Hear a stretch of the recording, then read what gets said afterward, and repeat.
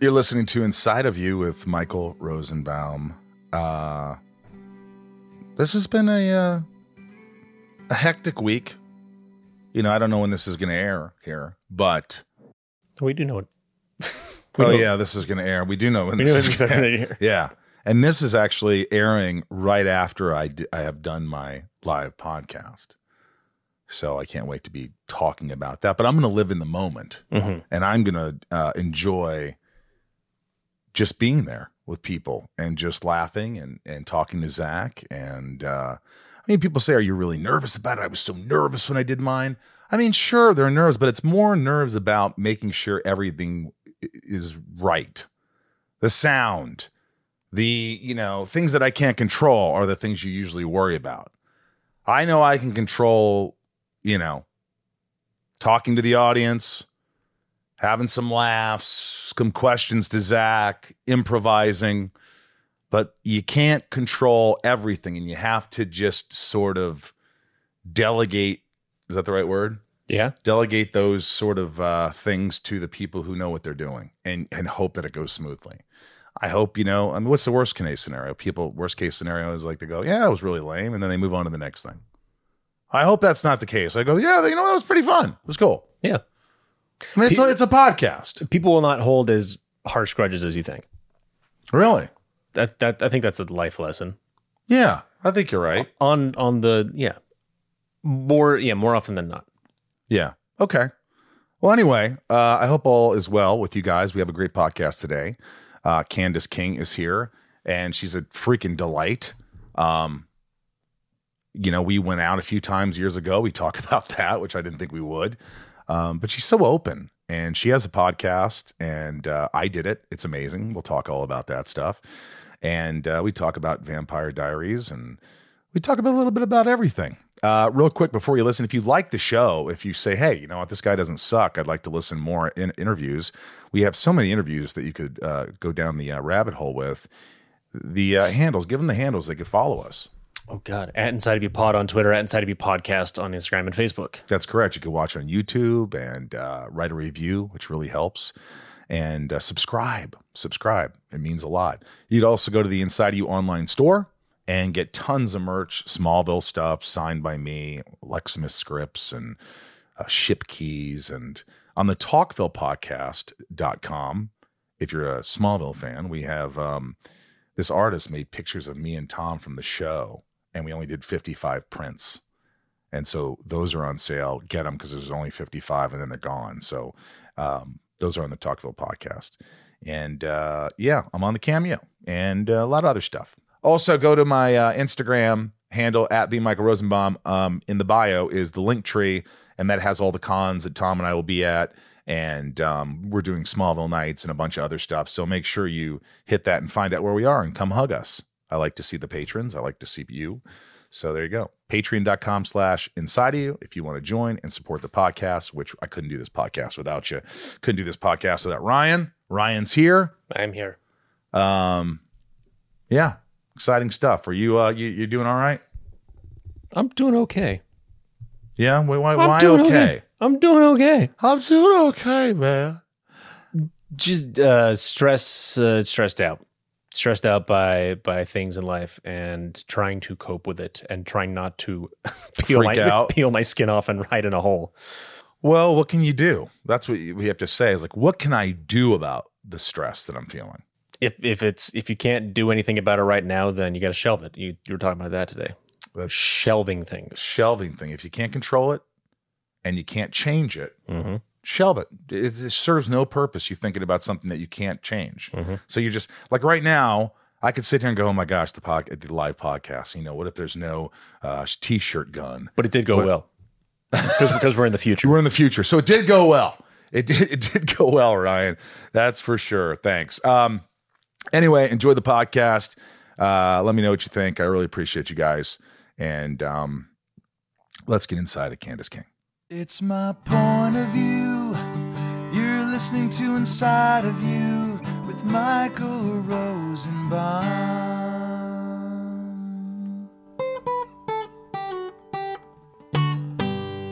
Inside of You with Michael Rosenbaum was not recorded in front of a live studio audience. How are you? You look the same as when I met you, I don't know, 15 years ago or. God, it would have been that. Yeah, it would have been around 15 years ago. Thank you. I guess. Yeah, how do you look so good? Yeah. Is that Evian skin products? Evian? What is that? I'm obsessed with skincare. I really am. I actually, I'm not trying to sound like an asshole, but I've only gotten Botox like 2 times, maybe 3 times in my entire life. What? And 2 of the times it's gone completely wrong. Like I'm jinxed. Like God tests me for my vanity and I just don't need a tester anymore. So I really just stick to the skin creams and filters. You know, you got to love a filter. I love a filter. Are you using a filter right now? Probably. But I wouldn't even know how to take it off. I don't know if there is one actually. Ryan. But I did set up a nice light. I am in my new living room to be, officially a living room eventually. So I strategically picked the colors on the wall. This is all on purpose. I like it. Who's watching the kids right now? They're at school. Ooh. I know. I have a 7-year-old and a 2.5-year-old. And so my 2.5-year-old is actually in preschool now. So I'm like, actually, I know, but they're at school right now. I'm trying to relieve some of my mommy guilt, but I feel like it's for them. But I'm going to see them later tonight because right when I get off this call with you, I'm going to head over. It's a very big week. It's been a big 2 weeks here in Nashville. There's been special sessions having to do with, gun safety laws and just common sense gun laws here. So, I'm going to go meet some gal pals over at the Capitol and just see what's up. Really? Just going after it. Going after. Why not? They call it the People's House because you can just go there and watch what's happening. It's pretty cool. I love Bravo television, but now I'm like, hey, this is very entertaining. Like anyone who's in a Bravo should just go to the Capitol building and see what's going on. You will be just as entertained. I promise you. I like this. I'm just gonna say it. I read something. It says women that Michael Rosenbaum has dated. And I don't know why, because I'm very secretive and whatever, but you and I went on one date 15 years ago. And I think it was more than one date, first of all. Well, I'd like to say that, but you're the one who didn't call me back. So I was like, even when I was like, hey, I'd love to interview you, I was like, no, I'm not. But yeah, I was like, I thought it was a great date, but obviously it didn't. It takes 2 to tango. But it says that, and I'm like, well, we went on a few dates, but we went to an event, and I think people saw us at an event, and so they assumed we were dating. They're serious if they're at an event together. But we were both kind of CWWB, a network without 3 letters. And so I think that's kind of what happened, and that's why it always says Candice. How do you say your last name? Your old last name? Well, my maiden last name is Akala, and then even though I'm divorced, I'm keeping my married last name is King. So it's Candice King. Yeah, it sounds better than Candice Akala or Candice King. I know. My dad. I'm like, I'm sorry, Dad. It wasn't even my ex and I when the discussion of you get asked are you keeping your name or not? And I just was like, dude, it's an upgrade. It's a great last name. And we had a nice chuckle. So yeah, it's a good solid name. And yes, my children bear the same name. And so I should be using it for that instead of vanity. But but Candice King just has a nice ring to it. But I'm curious, what article said that? I don't know. Was it written by Schmeichel? Schmozen? No, I mean, if you look up Michael Rosenbaum dating pass, it's got people on there that I don't even know. There's women on there that I've never met. What am I, Seinfeld now? What's going on? Akala, King, Rosenbaum. No, I don't know, but it was like, and I saw and I was like, I wish I had dated her. I think we went on 3 dates. Okay. Because I remember, I remember in particular that you were a very good date planner, and you've actually, in my list of top dates, date experiences, yours is on there. What? Yes. And I'd be very embarrassed if you're like, I didn't take you on that. No, I remember. I liked you. I thought you were adorable. But we went putt-putt golfing. I think one of them. I think that was my last time doing it. And then but the one that like really sticks out is it was my first time ever experiencing the Hollywood Bowl. And you took me to go see Carole King and James Taylor. And I got you a shirt. And you what? I got you a shirt. You got me a shirt? Yep. You don't remember that. I remember that. I remember that. See, I mean, Carole King. But James... I know. And it was such a great concert to the point where like James Taylor cried when he sang Fire and Rain. Carole King was like jumping up with the backup singers, singing with them while James Taylor was. I mean, it could not have been like a better, like it was awesome. Okay, it was like it was one of the best dates you could ever recall in your life. And then that was it. Now, my thought was, and Ryan here, who you can't see, my engineer, is probably thinking, he said something like, well, maybe she met this rock star right after or right during. And then she was like, oh, rock star, Rosenbaum. I'm going to go rock star. No, it wasn't right after. All right. It just didn't feel right. Whatever the reason was. But I wanted to bring it up. Is this why you wanted to bring me on here? Just to like get closure? Have you been holding on to this? Is there like a voodoo doll of me in your basement? No. I have nothing bad to say about you. I was like, she's a sweet, talented, awesome lady. Lady sounds. I was a girl. Yeah, just a girl. I was a young lady.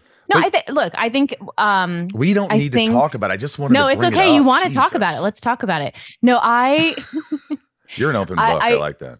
I am an open book. No, I feel like looking back, because I knew we were going to probably talk about this, and I thought about it, and I knew that we were just in different places. Like, you had been in the business for a while. You had like great success, and at a time when success came with like attention and premieres and parties and like, and events that is very different than it is now. Now like success is like, it's people on social media. It was different then.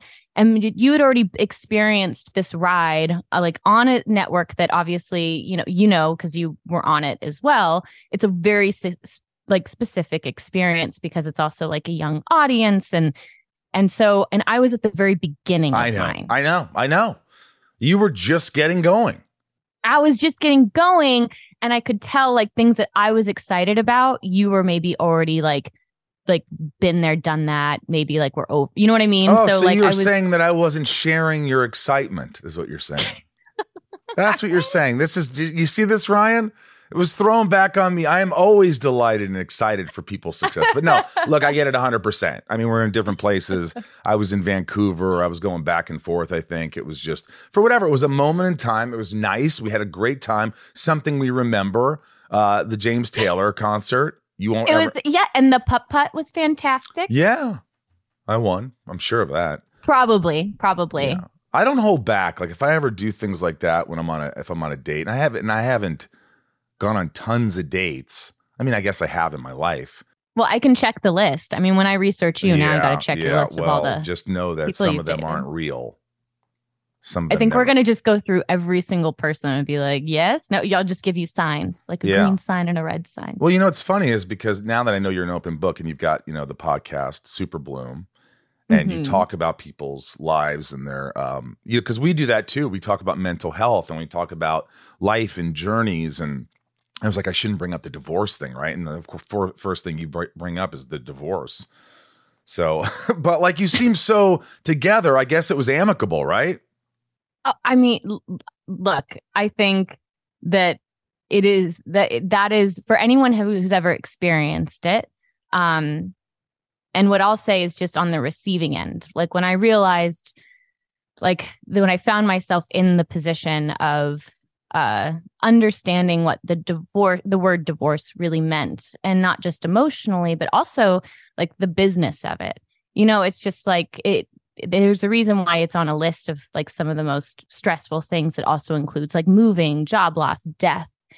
And even, as an adult or reading stories or having people who've experienced great loss in their life, when they talk about someone that they lose, or, the death of like friends of mine that have lost a parent, they'll also then get into like, it's the business of dying that is just so taxing emotionally, which is like canceling out all the credit cards, do like all these like day-to-day things. So the house and it's all the things. And so what was interesting is to find myself on the receiving end of a community of friends who had been through that experience and were able to, hold my hand through a lot of that. And I think that that's probably like, it's no matter what, it's difficult. And we also like share children together, not just children from our own marriage, but I was very involved with my, in watching my stepchildren grow up. And so it's like, like I feel like there is no one word that encapsulates what divorce is. It's, there's many words. How about a drag? It's a process. I don't think that there's one word that really encapsulates the entire process. Inside of You is brought to you by Rocket Money. I love Rocket Money. You know why? Because everyone should have Rocket Money because it just helps you save money. How many times do we have subscriptions that we don't even know we have anymore, and we're paying so much money, just throwing away money, Ryan? I found one. You did it. You told me. I got Rocket Money. I found one. I'm embarrassed to say how long it's been going on, but thank you for finding it.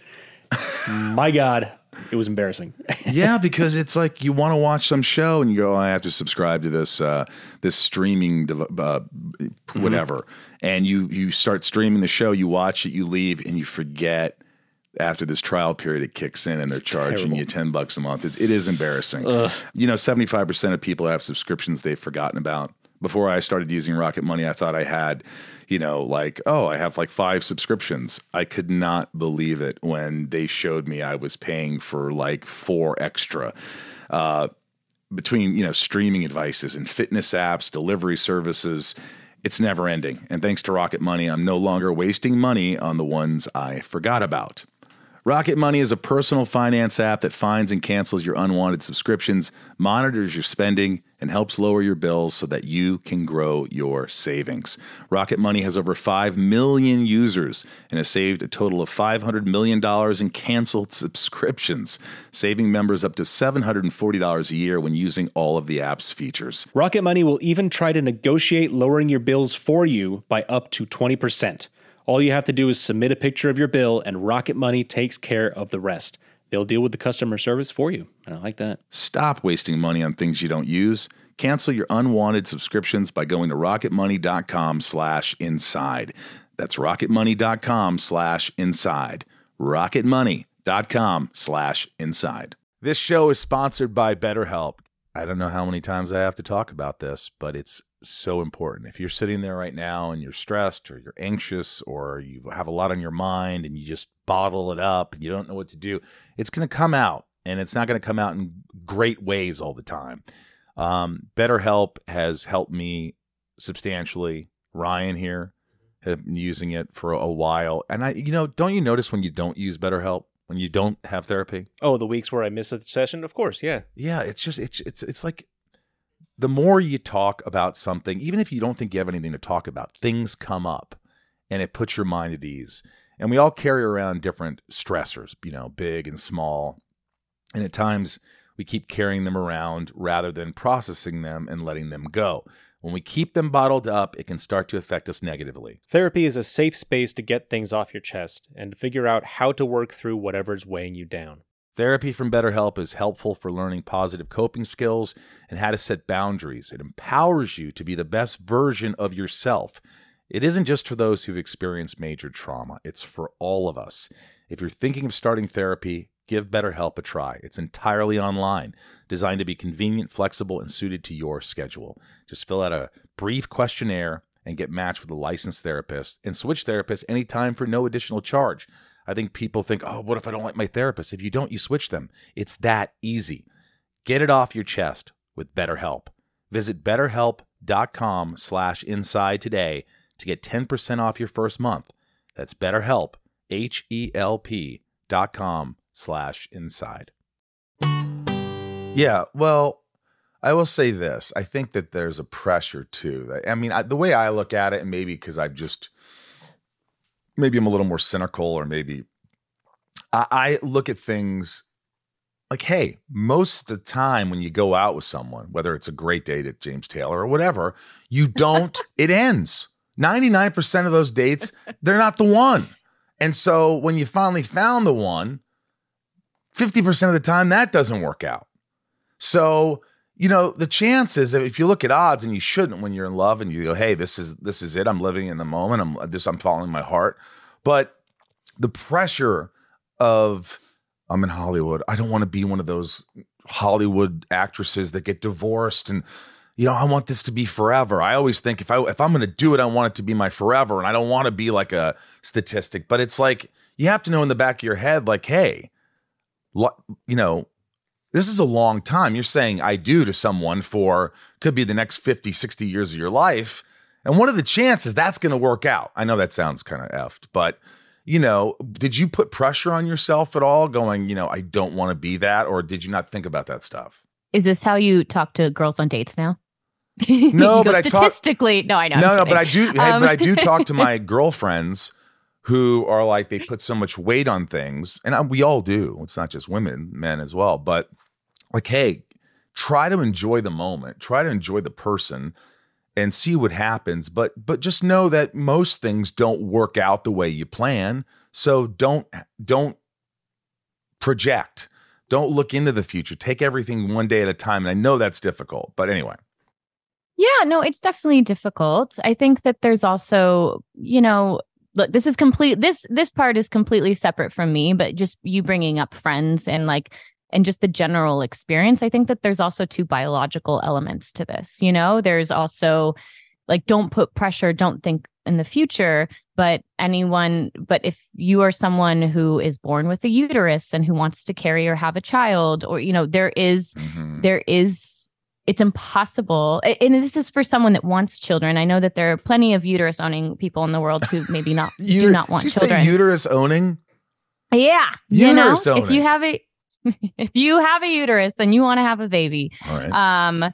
And I think that there are but if you do want to have a child, there is something to think about in the future. Like if you have the ability and that's something that you want, then there is obviously looking into the future. And again, that's completely separate from my circumstance, but I just I understand why, you might have conversations with friends of yours who are women that are thinking like that. Right. But yeah, no, I think that there's also so many different things that come down to it. I think it changes. If you do think of it and consider it in a present minded mode, you start thinking about if you do have children, it affects other people as well.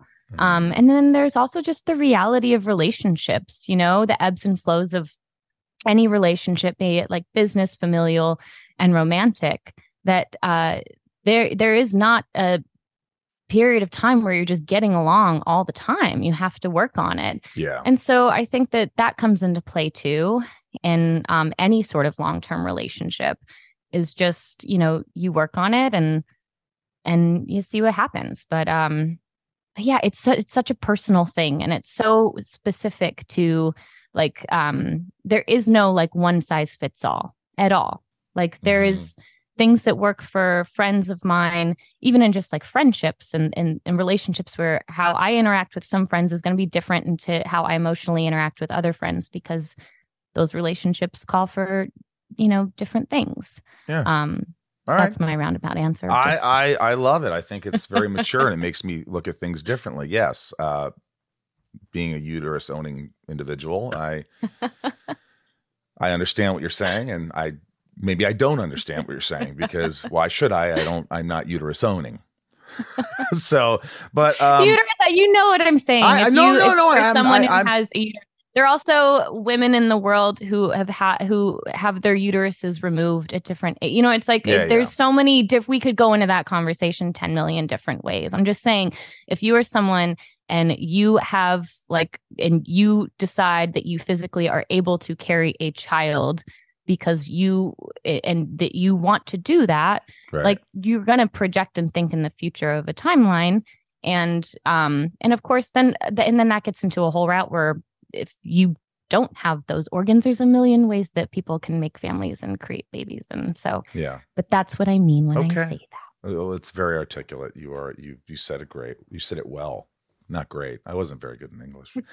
I see your Instagram and it just looks like you have so much fun. Like you're at the Taylor Swift concert, you're wearing your little outfits and you're with your friends and you're taking pictures and you're just enjoying life. Do you feel like that you're trying to do that even more now? To just sort of, have things changed? You went through this lull probably with the divorce and all these things you had to do, but are you trying to just go, hey, I need to get out there. I need to have fun. I need to enjoy life. Is that kind of the mentality? Oh my, no, I feel very grateful. I've always been having that much fun. Like and also I have tons of days where I'm not having fun, and I'm very stressed and anxious. And I came home last night from just like a wonderful trip and I'm missing my babies and I can slather on the mom guilt and just wear it like a heavy backpack and look around a house I just moved into that, I finally just got rid of the smell one place, but then this is broken and then that's broken. And there's like, I can, but I can look at the world that way and only look at the things that can be very frustrating. I also think that I can also see really wonderful, beautiful things. So, and there's also something to be said that Instagram and social media is just the highlight reel. We know that this is just a highlight reel. I'm not someone who airs my grievances, and that's just me. And I understand that for some people that works for them. Yeah. And I think that that's wonderful. You know why? Because I think you're right.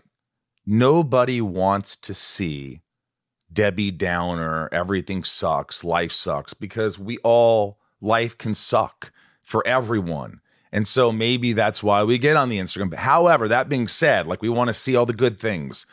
But that's why I think, not to toot my own horn, but like listening to podcasts where people have real conversations, or your podcast or many podcasts out there. But I think there's a place for Instagram.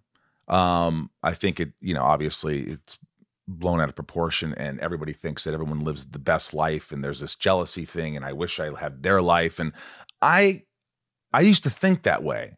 And I have friends who are huge, successful people, way more successful than I am. But I don't want their lives at all because everyone has their shit. Everyone has their shit. But I don't think you want to air that shit on a platform where everybody could see it. It's okay to say, hey, I've been through this, blah, blah, I can relate that. But but Instagram is that place where you go and you're like, oh my gosh, that's funny. That's hilarious. And you just, and you just keep clicking for the next great thing. But every once in a while, all those happy things, then you hit something really sad and you're like, oh my God, that's tragic. And then you just go, oh, another thing. And now that's funny.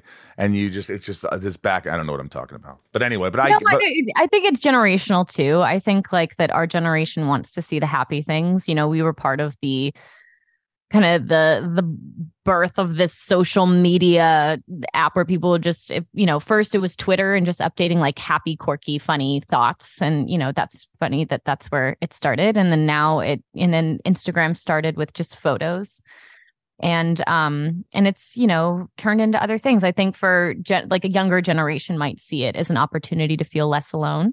But then just parallel to that, they could also see it as an opportunity to feel more lonely because they don't see themselves in the videos that are being curated to them and it's making them feel bad. So it is like you have to pick and choose. You have to, it's kind of like a radio station. Like you have to go through the radio, like, or for the children listening, if there are any, it's kind of like your Spotify playlist. You got to like go in and curate your own playlist that's going to make you feel really good. Because it can get to the best of us too. I've definitely gone on social media and had that feeling of like, oh wow, look what's happening. I've had that FOMO of and fallen into the comparison pitfalls of. That's the worst. Comparing is the worst. It is, and that is also I think something that's really like, not to say that there isn't anyone who in various other industries, but I would imagine it's pretty heightened in the film and television.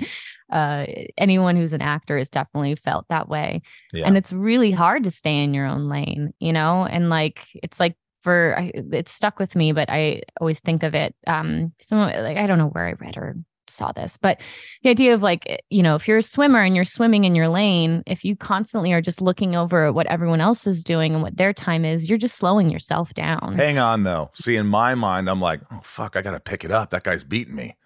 I gotta get to that finish line before that dude. That's funny. No, it slows me down. It shuts down my creativity. No, I go, well, that person's already doing that, so I might as well just. Yeah, it's like Chris Hemsworth. He's doing more squats on Instagram. What am I doing? Oh my God, I gotta start doing. And I'm like, no, you don't. You don't need to look. You're first of all, genetically, you're just not Crimson Hemsworth. You're just not Crimson that guy. Hemsworth. By the way, are you friends with Taylor Swift? No. Why? Oh, but you're friends with Miley Cyrus.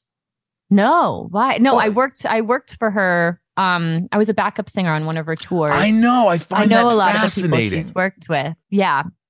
But we know a lot of the same people.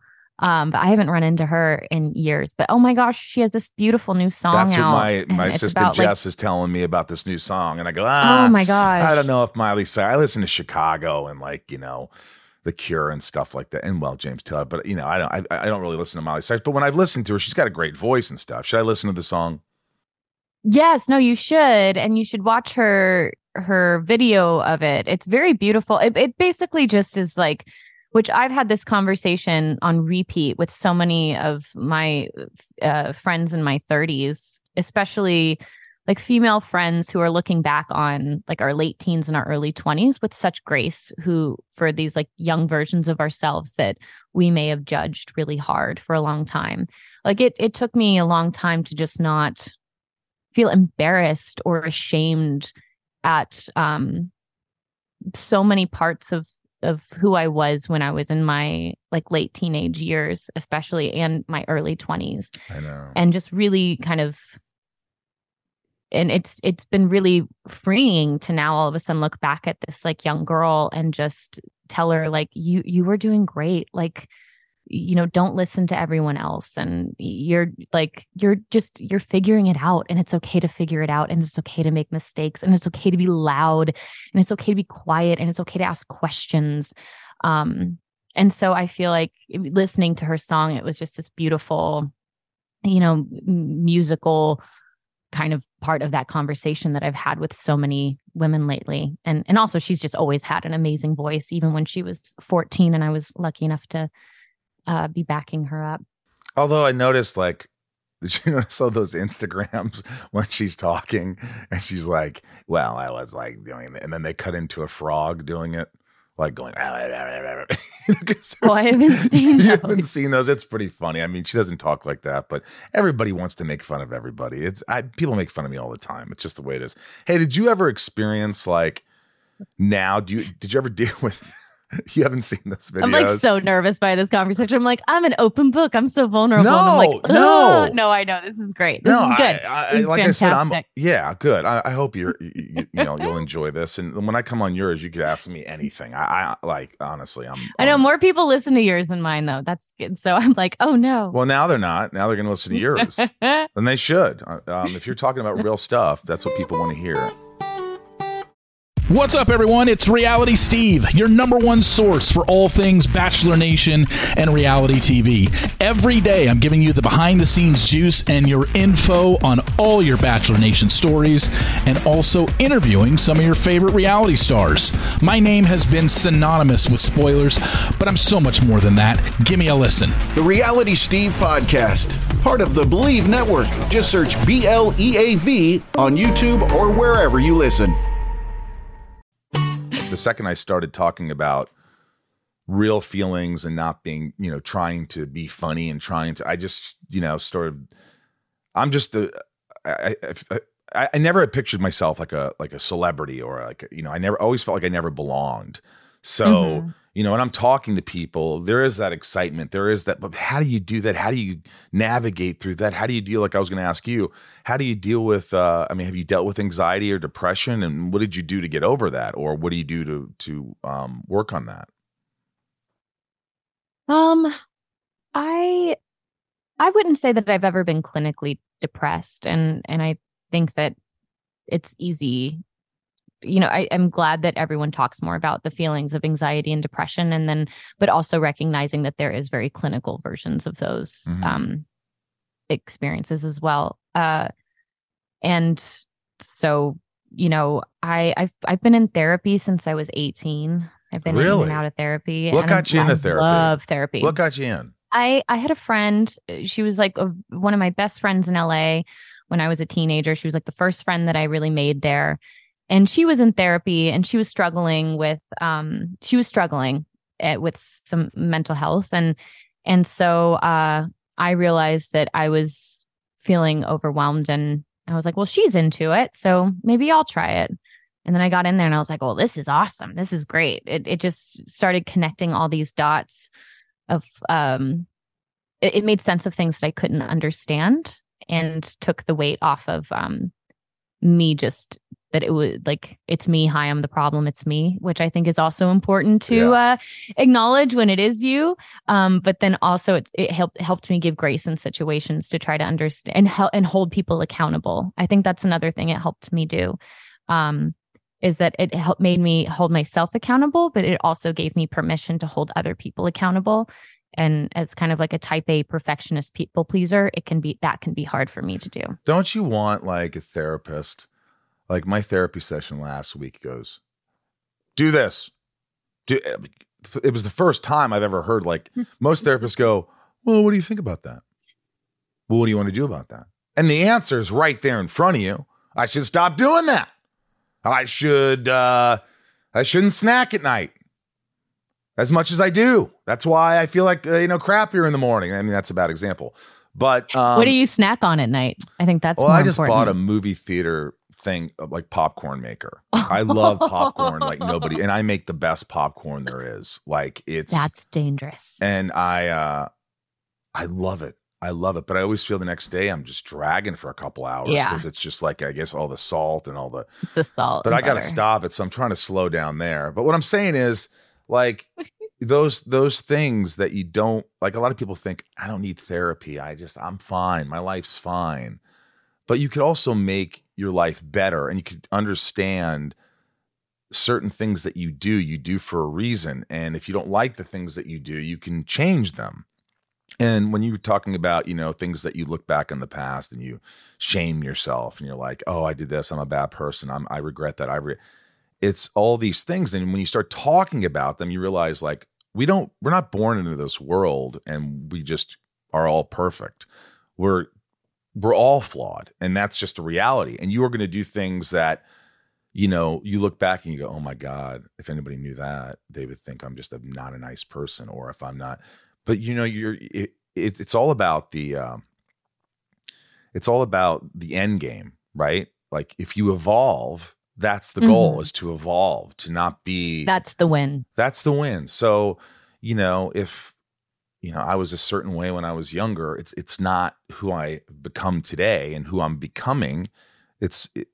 So therapy has taught me a lot about how to, love myself, how to like myself, to look in the mirror and go, hey, dude, you're a good guy. You're a good guy. You do good things.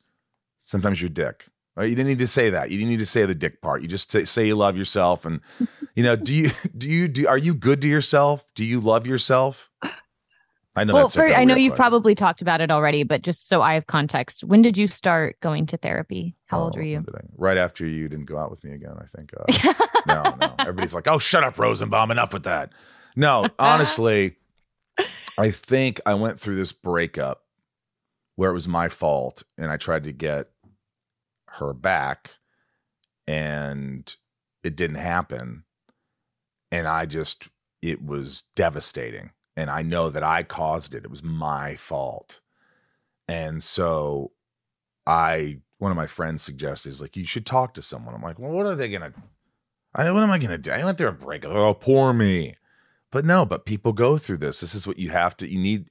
It's nice to talk to someone objectively and just say, hey, I feel this emptiness. I don't want to do anything. I lost my appetite. I can't stop. I'm obsessive thinking about this. And, and I've never been the guy where I was like ever checking up on someone or like not weird shit. It was just in my head. I just felt like shit. Yeah. You carried it. Yeah. I carried it. And it took a while to get rid of that. And just talking to someone for an hour. And a lot of times Ryan here, I got him into therapy, but we think, I don't want to go. Fine, I don't want to talk. I'm not in the mood. I'm going to cancel this. I'll eat the $100 or whatever the fuck it is, and I'll just I'm not going to do it today. I have nothing to talk about. And then all of a sudden you start talking, and all of a sudden you're like, holy shit, I got 5 minutes left. I still want to get into this. Every time you just letting things out kind of clears a little bit of that, a little bit of your mind. So and I'm a natural talker. I had to also realize that I can, like, there's certain, like I would lean on friendships a lot. And so that's where I also had to, check myself in adulthood, is really making sure I had a place where I could go that also wasn't like, oh, let me release all this weight that I'm carrying and be like, here, you organize it. Yeah. Marie Kondo it for me. Where I had to kind of take responsibility and do that. So it didn't affect other friendships and relationships of mine. But the other thing I'll say that I always like to say for anyone that listens and is like, well, I'm never going to go to or I tried therapy once and it didn't work out for me, is like, that's not one size fits all either. No. It is if you go to a therapist and you don't like the way they do therapy, like, you should always make a few appointments. Like, a lot of therapists will offer like potentially a free introduction, session. Or change therapist. If you don't feel the vibe, just change therapist. It's not your fault if it doesn't work out. No. And if they're a good therapist, they should say like, absolutely, like, let me know if you need any recommendations. Hope you find someone. Anyone who tries to guilt you into staying, like, is usually not a good sign. No, I had one guy. I left him years ago. I went to him probably a handful of times. And because one of my friends went to him, he's like, he's really good. And it was like the third session. The guy's like eating a Subway sandwich while he's talking to me in the room. He's just eating a Subway sandwich. He goes, I'm sorry, I haven't had lunch. Are you okay with that? I'm like, no. Do I have a choice? Well, you're hungry. What am I going to say? No, and then it's awkward for the next hour. But you're picking out on this fucking sandwich. Do you have to put so much mayo on there? It's on your fucking lips. So yeah. No one looks professional eating a Subway sandwich. It is no. No. Were you blown away by the success of Vampire Diaries? Were you like, because that was like the first big boom, right? And I mean, were your parents blown away? And I wanted to talk about your parents and see if they wanted you to get in acting. They're like, oh, I don't know if you should do this. But they knew you were talented. You were always singing. You're always doing these things. But were you surprised by the enormity of it? I remember I knew that I was a part of something special. I had never done a pilot episode of anything. I had tested for pilots. And so I was very green. And I just remember at many group dinners after hours and everyone who I had admired in the industry for a really long time, who I am lucky enough to consider friends now. I just remember them, like, they had this like look of like Christmas morning on their face, like there's something special happening. And so I didn't know what it was, but I wasn't scared. I just knew that like this was going to be fun. And you did 171 episodes. You did two more spinoffs. You did more episodes than I did 8. Well, 17. I didn't do the full ones, but just the success of the of the series itself. It's really incredible. And I know you feel that when you do conventions as well. And it's interesting. I feel like there was like what Comic-Cons and conventions used to be back in the day are very different than what they are right now. One, I think just because more people participate in them on both sides, from all walk. It's not just like a niche kind of genre thing. And also, like, I think that this generation of consumers, of like entertainment consumers, like they want a piece of like what they're seeing, and they want to like, you know, to have the opportunity, like having the all access on like social media and seeing, you know, there is no like secret version of like, yeah, I just read like Evelyn Hugo, The Seven Husbands of Evelyn Hugo, and it's a wonderful book. That's on your Instagram. I just posted it today. Yeah, I noticed it today, and I was looking at it. It's so good. I finished it last night. Would I like it? But it's really good. But it's all old Hollywood, and so there is no there's no like secret life. There's, you know, people make sure that they have a connection with the viewers. So, but all that to say, it is wild. It is wild. I wouldn't say I was surprised, but I was surprised that I was part of it.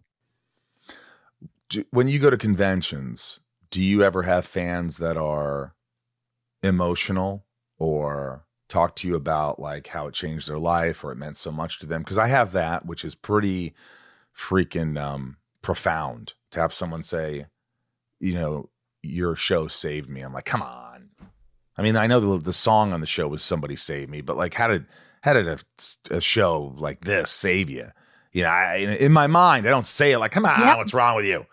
But like when they start telling me like, this is what my dad and I watched, and my dad passed, but I always had these memories. And when I went through a hard time, I'd go back and I'd watch these, and whatever it was. And it just like blew me away how something that seems so trivial, you know, we get paid to make pretend, and then people coming up to you and saying these things, it really had an impact on me, and it still has an impact, but I'm sure you've gotten that.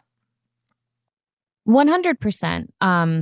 And it is a lot of parents and children, or some people who've lost significant people in their life and that would enjoy a show together. And also, you know, being a part of something that was rooted in grief, you know, that, you know, while some I think could argue that it was rooted in love, a lot of it was rooted in grief and loss. So I get that a lot. And also I totally get it, you know, like gosh, what I told this, I was at the airport this like 2 years ago, and I was, and there was someone walking by. She was a flight attendant, and she came back with someone else, like one of her coworkers. And she just started crying about like this loss that she had experienced in her life. And she had gotten so depressed in a relationship that had ended. And she just started to cry and said, you know, she was so alone, but she could watch, you know, a show every single night and know that like she could come home to that. And then I start crying because I said, and she's like, I know you probably think I sound crazy. I'm like, no, you're not crazy at all. I have the same thing. Like I have those same feelings, and I have shows that I come home to, and that I know if I need to cry or if I need to laugh, or I have like bouts of insomnia, that I can just like leave my computer on and it plays in the background. And so, and I've also learned that like, I feel really grateful to have learned like, that it's such a waste of time to be cool. Like all the cool people in the world are really like the fans. You know what I mean? Like people who are willing to be fanatic about something that they love. Yeah, that's cool. And without any shame, you know, or like guilt, or like, or like this is embarrassing. No, it's not. Like it shouldn't be embarrassing to like celebrate something that brings you joy. That should not be embarrassing. It's but like, and I'm talking about very simple things. You know what I mean? Like, but things that are like a show or a movie or a universe of, or a book characters, or whatever, or a book or a musical artist, you know, like that's okay. And it makes you feel like you're doing your job. I mean, you know, a lot of times we do. I mean, look, I've done a lot of shit, man. I mean, just when I call it shit, like not good, you know, product out there. And I've done some great stuff and so, whatever, but that's, It's called a job. You're working. It's a job, but sometimes you do something that sometimes you do something that impacts people, and I think it's great. Did you get along with everybody on the set? Was it always just one big happy family, or were there a couple of people you were kind of like, I do not want to work with this guy? It was like, I mean, what's funny is I was just I was at the lake with Julie Pleck and in Atlanta, and also Karina McKenzie, and they're incredible writers. Julie is writer, showrunner, and Karina as well has gone on to also, she was a writer on, I always forget because we're still on strike. So I'm trying to be respectful of not like mentioning exact things, but can't talk about but people who I've worked with. And so, but we were just talking about like, and then someone else who was one of our ADs, assistant directors for many, many years, was there as well. And one of our camera operators, we were just having like a little like catch up. And it was just we were just laughing at how often it would be like midnight, on a Friday. And we'd all be like, all right, well, where are we going? Like we'd all like want to keep hanging out together. See, we always hung out together. We're still hanging out together. Even the guys and girls, or just the girls? No, these like guys and girls. Like I especially the conventions are really helpful as far as like on other actors. Like, I mean, me and like a whole group of the guys just like were literally, we'd be like, all right, I'll see you in a couple weeks in, this city and Berlin or wherever we were last year in Liverpool. And I plan all the dinners because, someone's got to be the planner and the mom of the group. Yeah. And I'm too much of a type A personality to just go to any restaurant that isn't that great. So I would rather make the reservations months ahead of time. It's funny because the last thing I wanted to do on Smallville was hang out with anybody in the cast or it's crew. All we did. No, like it Which wasn't is so funny. I know. I've heard this from other. No. It wasn't like we didn't like each other. But when you're working 12, 15 hours a day, a lot of us were, mostly Tom. Tom was very honest. I don't want to see you. I have 2 days off. I don't want to see you. I'm like, I totally get it. Seinfeld again. But that's, but like now it seems like after years have passed, we had a real respect for each other. And now when we go to cons, Tom and I have become really close friends. We have the other podcast, Talkville, and Kristen and I, who is Lana, she and I are really cool. And we love seeing each other. We love spending time together now. It's like now that we've grown up a little bit, well, they have, but so, but it's nice because you hear a lot of horror stories. So, and there's a lot of youth going on in your show. So I figured there was a lot of like cool and angst and this and that. And look, it's with high school's 4 years. This was 8. Like, 8 years. I wasn't popular though in high school. I wasn't either. You weren't? I left high school. What do you mean you left high school? I left halfway through my junior year and graduated through correspondence. Really? Yeah. Why did you do that? Did you do it because you're acting and your music? To become an international pop star. How did your parents feel about that? How did your parents feel about that? They were great. They were incredibly supportive, actually. My dad's a cardiovascular surgeon, and my mom worked for a very long time as an environmental engineer. And so for them to both succeed in their fields, to them that was like their version of becoming international pop stars. So they always supported me as I did vocal lessons. I started a girl group. I got a band together. I was always instigating everything. And then I had gotten a development deal in LA, which was a thing that they used to do, where it basically kind of like sponsor an artist and pay for their sessions with other writers and producers, or I don't even know if they were paying at that point, if all these people who were writing with me were just showing up because you just hope something comes from it. But they basically, and then I was able to make a demo and it was shopped. And this was, so I left halfway through my junior year with a development deal. And then within 6 months, I had a record deal and a publishing deal. So my parents let me stay. That's just insane. It's so silly. Do you I love look back music? and I'm like, that's insane. Do you that love is music insane. more than acting? Would you rather be like if somebody said, would you rather be a rock star or an actor? I'd say rock star. I'd rather be a rock star. If I had, and I have a band and we play and we don't try to be rock stars. I write all the music, and Rob and I just work well together, and we love to play virtual live, and we played some out, and we have 2 albums, and we just enjoy it and love it. And there's a passion. And do you still have that passion for music? I know now you're a mom, you're a mom and you've got all this stuff going on. Do you still because you've had albums, you've had success, a lot of success, but do you want to continue? Not musically. Do you want to continue music? Do you want to still kind of keep writing and playing? No, I haven't written in a very long time. Why? Because I have a very complicated relationship with music when it involves me. I love music. I am staring at my record player and my handful of records that I've kept away from my moving boxes, and I'm so excited to get that back going. I bought a piano just so I could hear the sound of my children slamming their fingers into it, because I just love that noise. God, you like that noise. I love it. Oh, I love it because I spent so long, one of the things I kept saying in this last year, which could bring me down a whole other tangent, so I will attempt not to do that, but that I last year, my entire personality became golf, and it kind of became like a joke for a while. Wow, I love golf. You're playing golf? Well, I was playing golf. It's a bigger, longer story. But I accidentally became a golfer, but I'm not good at it. Because nobody's good at golf. But I'm not great at it. And so I was trying to be, but what I wanted to do was be better at being good at not being great at something.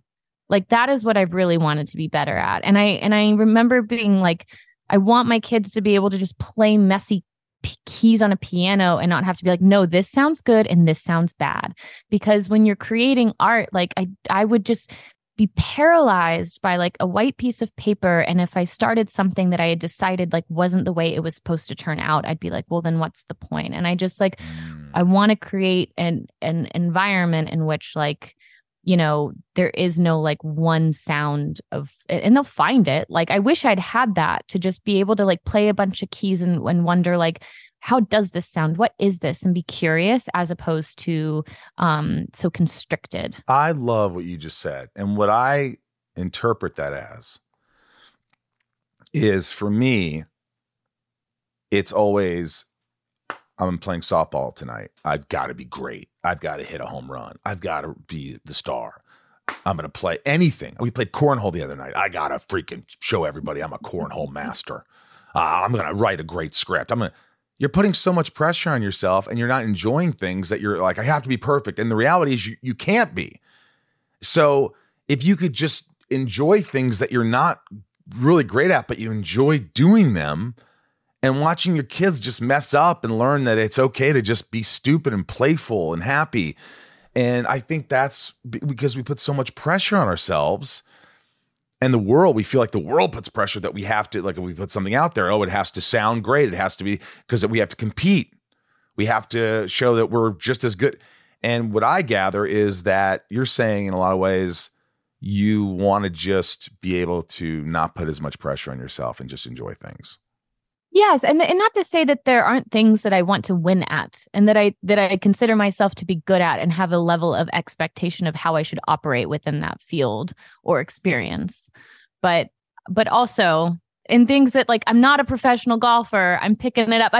It all comes back to, I keep getting just so many jokes about how so often in this last year, I'm I went to Scotland last October and had this life-changing trip, but I did. And I found myself playing, I wasn't playing the old course, but I was in St. Andrews, and I hadn't golfed in years, and I was alone, and just showed up. I hired a caddy, and he was all right, you ready? And then I didn't even have time to warm up, and I'm on Jubilee, and it's one of the windiest days of the year. And I was I don't know if I can do this. I don't know what I'm doing. And he was just oh, just hit the damn ball. And I was okay.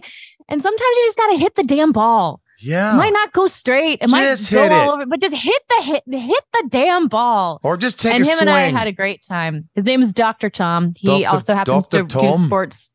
Dr. Tom. Did he have an accent? Did he have a really thick Scottish? He was just like, he was the best. Yeah. Sometimes you just got to hit the ball. And honestly, I had the best freaking day of my life. It was just so fun and it was so beautiful. And if I had decided that this wasn't something that like I was good at or a place that I shouldn't be at, or that it's only for like really, it's like it was just so silly to even have thought that. And it was wonderful. So sometimes you just got to get out there and hit the damn ball. You heard her. Hit the damn ball, folks. Or just take a swing. Even if you don't hit it, you swung. Yeah. Pick up the club. Just pick up the club. Yeah. It's a metaphor. It's not. What was I going to say to you? Do you still love acting? Do you still want to act? Yeah, I really do. I really, really do. I'd had a period where I wasn't working very much, and just home with the family more. I'd also had a second child during COVID, and I went back to it, and I had 2 different jobs. One was like getting back to it, and just 4 months after I'd had a baby, and just to kind of work a little bit, and it felt nice. I liked like having that. That part of my identity, kind of awakened. And then to go back to work, and then I worked again a little bit more last year. And it was just nice to, have things that I was nervous of whether I was going to be good at it, but like know that I could be good at it and do the best that I could. And I really do love it though. I love being on a set. I love a scene partner. I love, making sense of some, like understanding a character and understanding like what makes someone else across from me in the scene, like what their triggers are, what their buttons are, and trying to push them and see if I can get to them. And I just also love storytelling. Like I love TV. I love TV. TV is my favorite person in the world. I have so many shows that I watch. I also do watch a lot of reality TV. So I like, that is also, I know but that's, I think it's very interesting. Like current character development from these reality TV stars is very interesting to watch. It's funny. I sold a reality series because I'm a big fan of horror movies. Like I love scary stuff. Mm-hmm. And so my friend John Heater, who's Napoleon Dynamite, we sold a show where we're just 2 guys going to the scariest places on earth, 2 like idiots. So we go to like the catacombs of Paris and Transylvania castles and like stuff. And just like, it's just our personalities, and we love horror and we love scary. So really think of so it's something like, I never would do that. But then I'm like, wait a minute, you love scary stuff. You're going to hang out with your friend. Why can't you just go do that? Why? So, I mean, it's not like I'm doing MILF Island. Did you see that? I did not watch that one. Oh my God. So all these MILFs. I know. I have a problem with that. Like the name itself. No. But that was also a joke, name on a different show. It was a 30 Rock joke. It was a 30 Rock joke. Yeah. Look, my friend Nate, I was in Indiana and I picked him up to go to dinner, and I go, hey man, did you get some sleep last night or something? And he goes, nah. I go, okay. He's not a man of many words. And I go, what'd you do? He goes, well, I watched a show called MILF Island. And I go, MILF Island? He's like, yeah, all the women are MILFs. And then all of a sudden they bring in all these 21-year-old guys who are their kids. So now all the MILFs and the kids are. No. I mean, I had to watch. I had to. It was just so, I couldn't believe and what's funny? It was on the fucking Learning Channel, Candice. How is that? How are you learning? I mean, I think we should all learn that we don't need that show. Maybe I think that's it. Or maybe they're just studying to see who watches that show and what they can learn from that data. I don't know. All right, look, this is called shit talking with Candice King. I'm going to ask you questions from my top tier patrons. So go to patreon.com/inside of you and get to ask questions and a bunch of other cool shit. All right. Leanne says, do you believe in the supernatural? And have you had any experiences along those lines? I believe that there's, I don't know if like they're, I don't want to piss off the ghosts of my house, but yeah, I definitely believe that there's something, I definitely feel I've lived in a lot of old places, and I've had a lot of people say that the places I've lived in feel like there's, they might say ghosts or spirits or vibes. I have this running joke right now that the ghost of my house that I just moved into, it's almost 100 years old. Whoa. And that they like my kids. They're very nice to my kids. So there's nothing like scary going on there, but they're just like really fucking with me and like just trying to like show me who's boss. Really? And I don't know, like some cabinetry almost fell on my head in the kitchen that I'm trying to renovate. Like every time I turn around, like I had like bees in a tree. Like there was a smell, but I also just got all the air vents cleaned out. And so that took away that. But there's always like little things. And I don't know, I never pay attention enough to like see if they're like, did I leave that cabinet and drawer open or was that just there? I don't know. But I'm used to it at this point. You're thinking about it. But sure, I feel like it is a running joke now that I've never lived anywhere that didn't have like spirits of the history of the house. But I think I'm winning them over. Yeah. I think that they like my renovation ideas and they know that like I'm laughing with them. And I also like, I think that they honestly, part of it was I was playing a lot of Taylor Swift. And now that I'm like post Eras tour, they've had it. And I've like slowed it down, my T Swift in the house. And I feel like they've calmed down a little bit. I think that they were just like, you got to switch it up. Got to switch it up. Raj, tell me about a recent time someone helped you out. Oh my. Right through the divorce, right? You were talking about that. Well, yeah, but like also just, I even just like moving into this house. I mean, I haven't like the amount of people who have just supported me, like my friend who also was my realtor, like she's helped introduce. It's just been this wonderful sense of community that I've found here in Nashville. And I've been so grateful.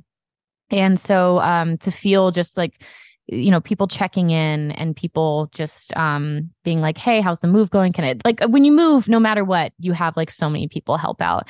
And also, I co-parent, but also when my kids are with me, they're with me. And so to have friends that are willing to come by and like one of my friends, she was visiting in town. We've known each other since we were 16. And I was like, it's a school night. I can't go out but I can make you dinner here. And so she comes here and is playing with my kids and we're catching up and she's having dinner while like, one's doing gymnastics and another one's like throwing dinner on the floor. And, and she's just, it's like that kind of love and support is really beautiful at this point in life. I grew up in Newburgh, Indiana, which is about 2 hours from Nashville.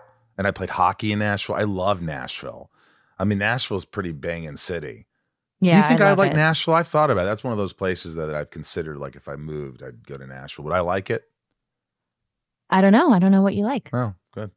Michelle L., who inspires you? Who inspires me? What's the first thing that came to your mind just now when I said that? My kids and Lucille Ball. You love Lucille Ball. My mom loves Lucille Ball. I love Lucille Ball. I was just like, I love Lucille Ball. And also just rereading that book, like that, or just reading the Evelyn Hugo book, I was thinking a lot of just, her career and just how much she, like the fact that Lucille Ball like created her whole, like she created how we watch television, the 3-camera structure. I mean, her and Desi Arnaz, but the fact that them together and that even after they divorced and they separated, like he still came back to do all of the shows. Like Vivian Vance worked with her on her later show. Like it's just really incredible what they did. And she also succeeded later in life. I mean, she was in her like mid to late 30s, I think, when I Love Lucy started. Wow. It's just incredible. I'm just so in awe of Lucy and Desi, Desilu Productions, and just that whole story. But also, I love watching I Love Lucy, and like the mink coat episode cracks me up too because she's kind of like she's actually not the funny one. Like everyone, like she's kind of more the, like everyone else is messing with her, and where she's usually the one messing with everyone else. But Jessica B, when was the last time you surprised yourself? Last time I surprised myself. I think I saw something behind you too. I think I saw something like, I don't know if my eyes were playing tricks on me, but when you were saying all that supernatural stuff, I thought I saw something, but maybe it's nothing. It was outside. Maybe. Oh, it's a flag. There's like a flag. It kind of creeped me out. I was like, oh my God. Did I just see that after she? Well, we captured something here. Yeah. Oh my God. This is amazing. The last time I surprised myself was, I think in mothering, I surprised myself a lot. Like I find myself in situations where I'm just like, oh gosh, this is a moment, and not like, and I just need to take a deep breath and like walk through this, talk through this moment very slowly. And but I surprise myself as a mother a lot. I don't know. That's what popped into my head. I like that. That's sweet. Eternal Flame. And also Voices Carry. Voices Carry is one of my favorite songs. You know that song? Not you, Candice. Ryan, do you know that? Eternal Flame? No. Do you know Voices Carry? Hush, hush. Keep it down now. Voices Carry. No. Shut up! I love when she says, shut up! You know what I'm talking about, Candice? Yes. So Voices Carry, I recorded when I was 17. And it was not my doing. I was not that cool. It was my producer, Stacy Jones, who had mentioned it. Stacy's awesome. Stacy's who got me the no. What are you doing on your phone? I wasn't doing anything. I wasn't going to look up your song. I was just playing the original. Playing the original. Okay. Yeah, because you don't want to hear that. Look. Anyway, that's it. You know what? No, I still don't know. It's a great song. I wish I was that cool when I was 17 years old. But that's my only attachment to it, is like the recording it then. And then Eternal Flame, I performed on the show, and that was also not my. Were you nervous in front of the crew and cast? Yes. And also that was not, I just remember getting a text one night. So I was out at dinner, and I remember, I think it was like Julie and Kevin text me and were just like, hey, remember how you said you were a singer? Like, are you good? Or like, can you sing for real? Or was that just like, they were just like, can you sing? And I was like, yeah, I think I can. And then they put it in the show. And I just was like, oh gosh. And I remember even just like going, but what is fun is I did get to go, I ended up back at the studio where I recorded my record when I was 17. So it was like very kismet that like one of their kind of producing partners, who also like co-rented the studio with them, who I'd known back when I was a teenager too, like he was the one doing the session. And so I literally and went back to that studio where I used to record when I was 17 years old, and recorded that part, which was very fun. But I also like never thought I would do it again. They were like, well, it's weird to have like supernatural beings and then one of them just randomly sings, so we probably won't do that again. And I was like, whew, okay, good. And then a couple of years later, it was like every other episode. I was like, what are we doing here, guys? This is my nightmare. I do not enjoy this. Like, I don't like this. Like, please stop. And then eventually it ended. Hey, I think you have a great voice. I think you should. Well, thank you. I think you should keep singing. In fact, we're working on our next album, and if I have something in there, would you record something, even if it's like a backup or something? I will support you finding a wonderful artist out there. You don't want to sing? You wouldn't want to sing on it at all, just a little? Hey, I'm just not there yet, and I don't know when I'll be there. My kids hear me sing all the time. What if you listen to a song and you're like, I really like that song, and I could do this. This is easy. If you just want this, like, then you can say, let's not say no just yet. Let's keep it up in the air. Perfect. What's your favorite James Taylor song? I mean, Sweet Baby James just came into my mind, but I know that's not my favorite a good song of all time. Well, this has been awesome. I'm glad. I'm doing yours too. I know. Super Bloom. Super Bloom, a Super Bloom podcast, wherever you listen to podcasts. It's been fun. I do love it so much because it gives me a reason to reach out to people that I'm like a super fan of that I would never normally talk to. And, I like even sitting down, I got to like hang out with Emily Henry, who I love her as an author, and which I would never normally do. And then also there's this really cool woman who she's a glaciologist, and so to be able to talk with her about how she's like traveling the world and just chasing history as it melts away to have a better understanding of where we all came from before it's gone forever. It's like, I love talking about that kind of stuff. It's my favorite thing. So there's all kinds of conversations. But and that's really my excuse. If you listen to Super Bloom, you're getting just like a snapshot of my mind and all in my browser history of all the little like spirals I go down. I'm nervous. What are you going to ask me? Ooh, so much. Now I'm ready. I'm glad you got to go first. This was all part of the plan. Oh, great. Yeah. I have a feeling where this is going to go. My mind takes me somewhere. Well, I love talking to you. I feel like I could talk to you forever. You're just awesome. You're just so easy to talk to. I love like you're I could tell what an amazing mom you are, an amazing friend, and you're super talented. And I'm just happy and proud of you. And you're going to stay in Nashville. You just bought this 100-year-old haunted house, so you're probably not going to move to Los Angeles anytime soon. Nope, I'm here. I gotta hang out with my ghosts. I can't leave them. They need my company. They have names? No. Let's name them. Let's name them. I know. Well, no, I don't want to anger them. I'm not trying to. They need to tell me their names. But I know that I feel like there's 2. This has been awesome. I'll see you in a week or so, right? Don't do too much deep thinking on this one. I'm gonna start typing on my computer right now. Guys, you got to go listen to it. Super Bloom, Candice King. Thanks for being here. I appreciate you. Thanks. Thank you. Beautiful inside and out. So pleasant. And I was like, man, I would have totally married her. She's that kind of presence where I just felt like she's got a good soul. She's smart. She's beautiful. She's just, and she was very open and like forthcoming. And I always dig that. So Candice, you're top notch with me. Thank you for being on the podcast. I really do appreciate it. Now we've had 2 Vampire Diary cast members. Now we just need the summer holder. Yeah. We've been talking the Summerhold Institute. Because we've been talking about him a lot on the other podcast. I wonder if he'd do it. He might be big time, too big time. I'm gonna start tweeting and go, "You're too big time." I bet he'd come. You do? Yeah. I don't know. I think we have the same lawyer, so I'm gonna talk to my lawyer. There you go. All right. Thanks for listening. If you didn't listen to the beginning, go listen to that because it's got a lot of stuff. I have a bio on my Instagram.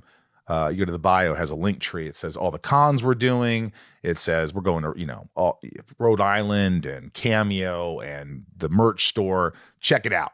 All right, let's read the top tier patrons. Here they are. Top tiers, patreon.com/inside of you. Couldn't do this without you. I love you. And Ryan, you don't have them, do you? You can't read with me. I mean, I could pull them up on my phone, but we can also play the guessing game again. Leah and. Oh, it's not. Craig. No, remember? Dan. It used to be Leah S. and Kristen K. Right. So now it's Leah and Kristen. Oh. They're best friends and they're one. Well, that's neat. That's neat, which means one of them canceled their subscription. That's okay. And they joined together. Times are hard. No, I think it's a cool thing. I think it's awesome. Little. Lisa. You. Kiko. Jill. E. Brian. H. Nico. P. Robert. D. W. W. B. Correct, Robert B. I'll give you 3 chances to hit it while I'm staring at you if you're wrong. God. Jason. W. Sophie. M. Raj. C. Joshua. D. Jennifer. N. Stacy. L. Jamal. F. Janelle. B. Mike. E. L. Don Supremo. 99. More. Santiago. M. Chad. D. B. Chad. R. L. Y. W. W. Correct. I thought I already said that. Leanne. P. Maddie. S. Belinda. N.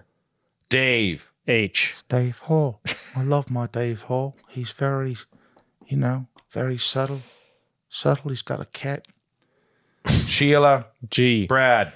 D. Ray. H. Tabitha. T. Tom. N. Talia. M. Betsy. D. Rhiannon. C. Corey. L.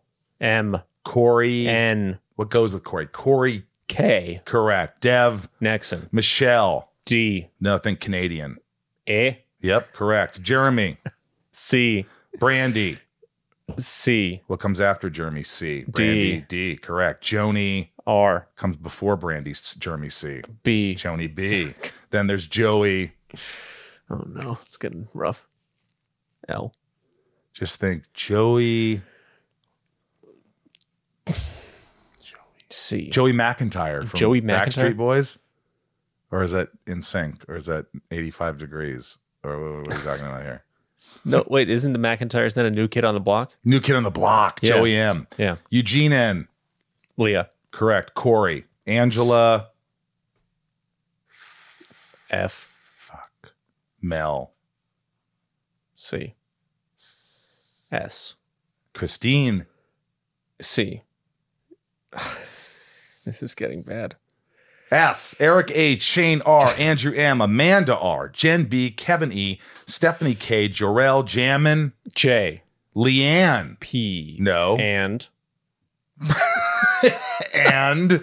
No, Jammin J. and Leanne J. There's a Leanne P, but it's Jammin J. Leanne J. Oh, okay. Luna R. Mike F. Met all these guys. Stone H. Just hung out with him. Kayla. Stay Wild. Moonchild. Brian L. Kendall L. Kara C. Jessica B. Kyle F. Hey, buddy. How you doing? Marisol P. Kaylee J. Brian A. Ashley F. Marion Louise L. Rumya B. Frank B. Jen T. Nikki L. April R. Derek N. JD Ward. Oral P. Ginger Insomniac. Rachel D. Lorelei L. Melissa H. Nicholas W. Stephanie and Evan. And that's it. And those are the top tier patrons. We love you very much. And you mean a lot to me. And if, thank you. And that's about it for today's podcast. So from Michael Rosenbaum here in the Hollywood Hills of California. I'm Ryan Hayes. I'm here too. Are you? Am I? Peace, sign, and a wave to the camera. We love you. And be good to yourself.